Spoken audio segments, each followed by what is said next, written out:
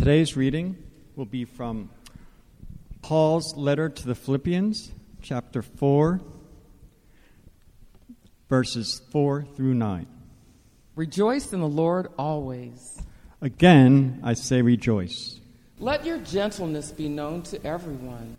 The Lord is near. Do not worry about anything, but in everything by prayer and supplication, with thanksgiving, let your requests be made known to God. I repeat, do not worry about anything, but in everything, by prayer and supplication, with thanksgiving, let your requests be made known to God. And the peace of God, which surpasses all understanding, will guard your hearts and your minds in the Christ Jesus. Finally, beloved, whatever is true, whatever is honorable, whatever is just, whatever is pure, whatever is pleasing, whatever is commendable, if there is excellence, if there is anything worthy of praise, think about these things. I repeat, if there is any excellence, if there is anything worthy of praise, think about these things. Keep on doing the things that you have learned and received and heard and seen in me. And the God of peace will be with you.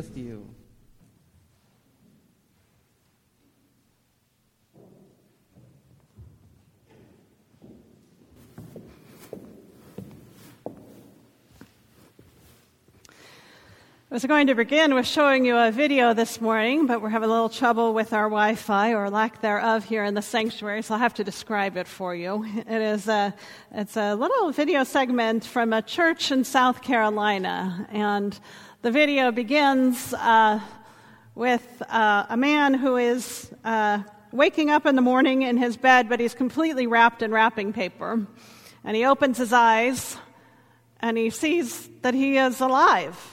And he's thrilled, and he opens his present, and he looks over, and there is his wife, who is also wrapped in wrapping paper, and he's thrilled. And he starts to get out of bed, and he puts his feet down on the floor, and they work, and he's thrilled. And then in walks his little mummified children, also wrapped in wrapping paper.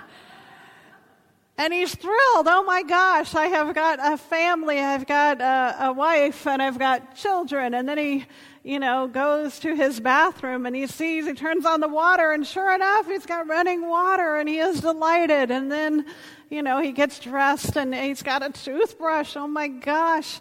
And everything is wrapped, and he goes into the kitchen and he gets his cup of coffee, and it's also wrapped in wrapping paper, because that is a gift, my friends. And he's got his cup of coffee, and he's so delighted. And then, and then his wife hands him his car keys that are also wrapped, because he's got a car. And he walks outside, and sure enough, his car is wrapped in wrapping paper. And it's this wonderful little vignette. I'll put it on the church's Facebook page today so you can see it. But it's just this lovely thing of utter delight and joy of all the things that we have. Rejoice in the Lord always. And again, I say rejoice. That sense of joy and expectation, of a sense of wonder at all that we can do, all that our bodies do for us without us even thinking about them, all that we so often take for granted.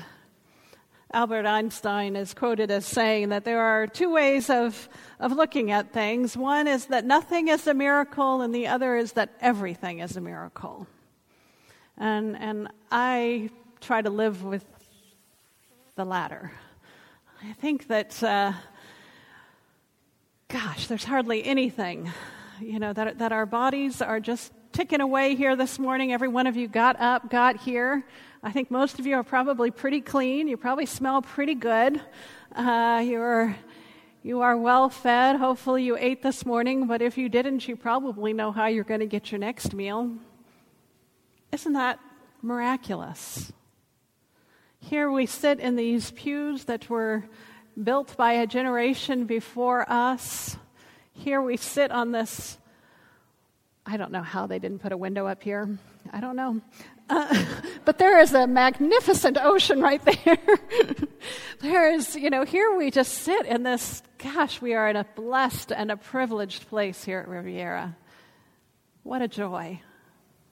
Rejoice in the Lord always. And again, I say rejoice.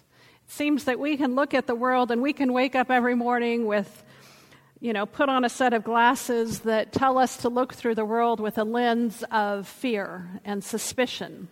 We can look through the world with a sense of, angst and fear and doubts. Or we can look through the world and we can look for what's wrong, what isn't right. And there's plenty of that. I'm not saying that we don't notice those things. Or we can look with a sense of gratitude. And we can look with a sense of expectation and wonder. And we can wonder how we might contribute to the good in the world. I don't really understand all the science behind it, but it seems like, pretty much every week they come out with a new study on the importance of gratitude and the importance of remembering the good things, particularly in times of stress and uncertainty, to remember the good things. Now, they say if you write down 3 things that you are grateful for in a journal or, wherever, every day, it will actually start to change your mindset. I don't know about your brain chemistry, but your mindset. So we're going to start that right now. You got a bulletin in front of you. You can write on there. I want you to write down 3 things that you are grateful for, and I want you to be specific. Don't just say, I'm grateful for, food and health and a home. Those are all very important. But see if you can be specific about the things that you are grateful for. I love to hear the sound of rustling of papers. Let me just give you a moment.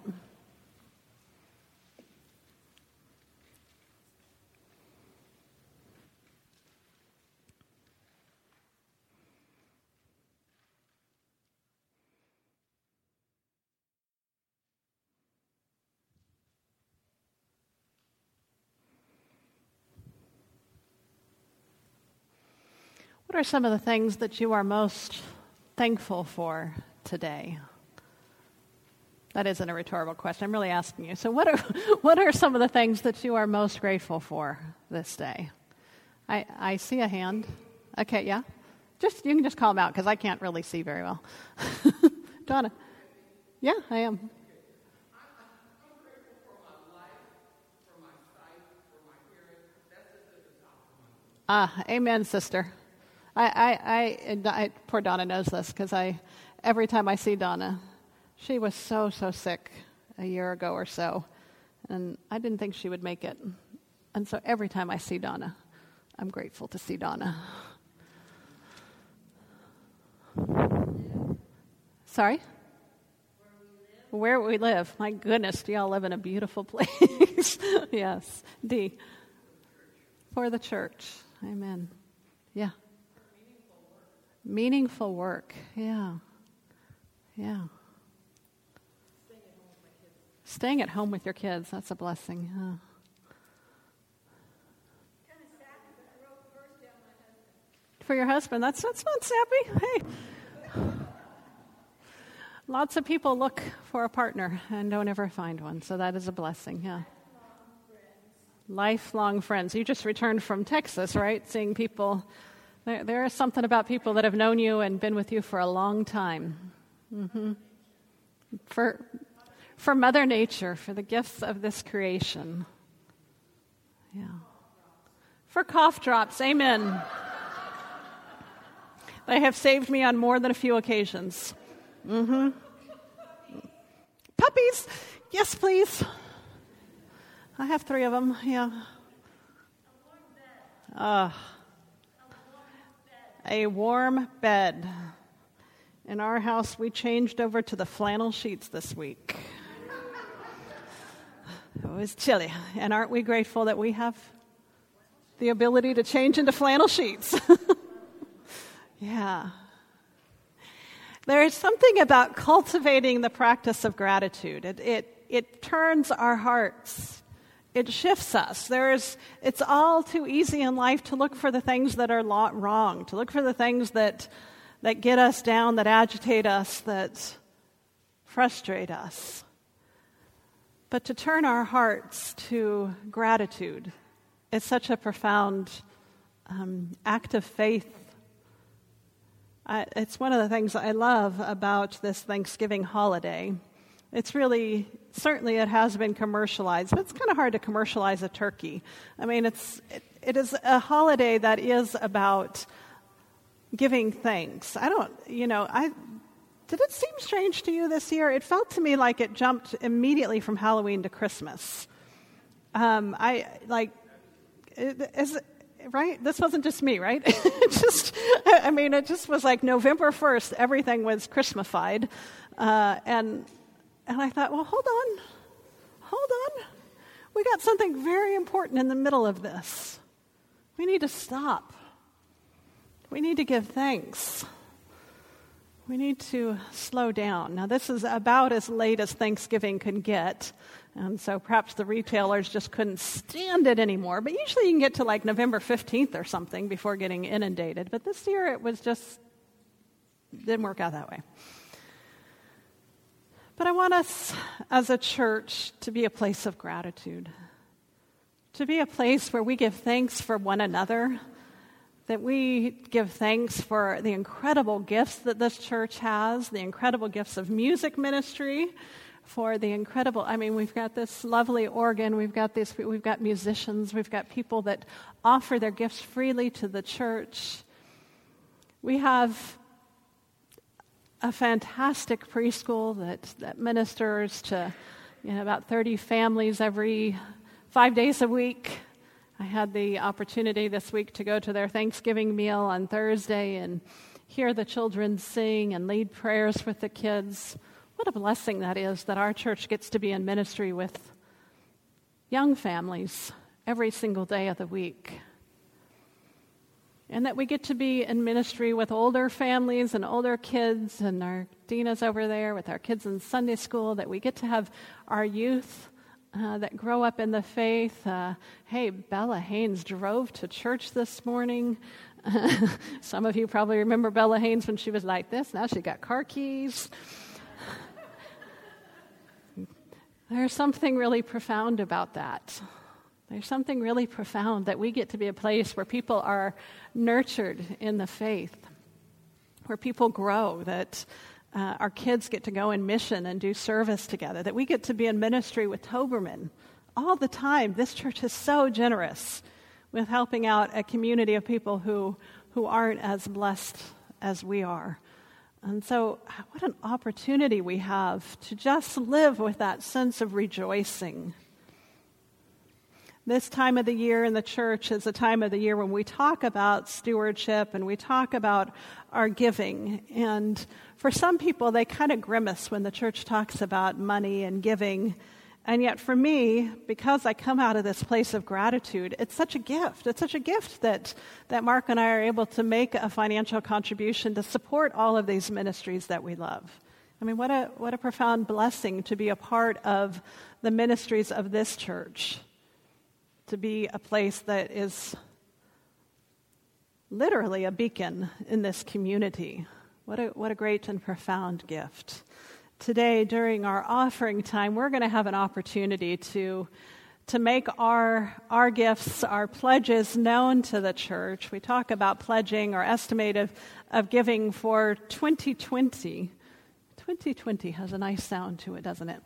I see it as a year of clarity. That's what I'm seeing at it. A year of vision and clarity. A name like 2020, how can it not be? But we have an opportunity to sort of make our pledges to the church. And when we make a pledge to the church, we're saying this is what we intend to give in the coming year. Obviously, it can be changed if your financial circumstances change. But it's a way of sort of setting aside some of our resources in order to support the broader ministry of the church. I think that's a gift. And I am always glad to be able to get to do that. So during the offering time today, if you remembered to bring a pledge card, we probably sent one to you. You can bring that up and place it on this beautiful altar that Laura Lynn made. And you can bring that up along with whatever offering you brought today. If you did, so many people give online now, and that's great.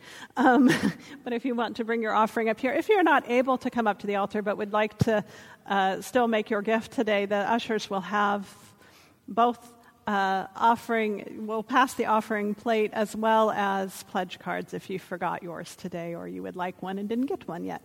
And so during this time of offering, it will be a time of consecrating all of our gifts to the church today and our gifts to the church in the coming year, or what we hope to give. This allows our finance team to plan for the budget for the coming year.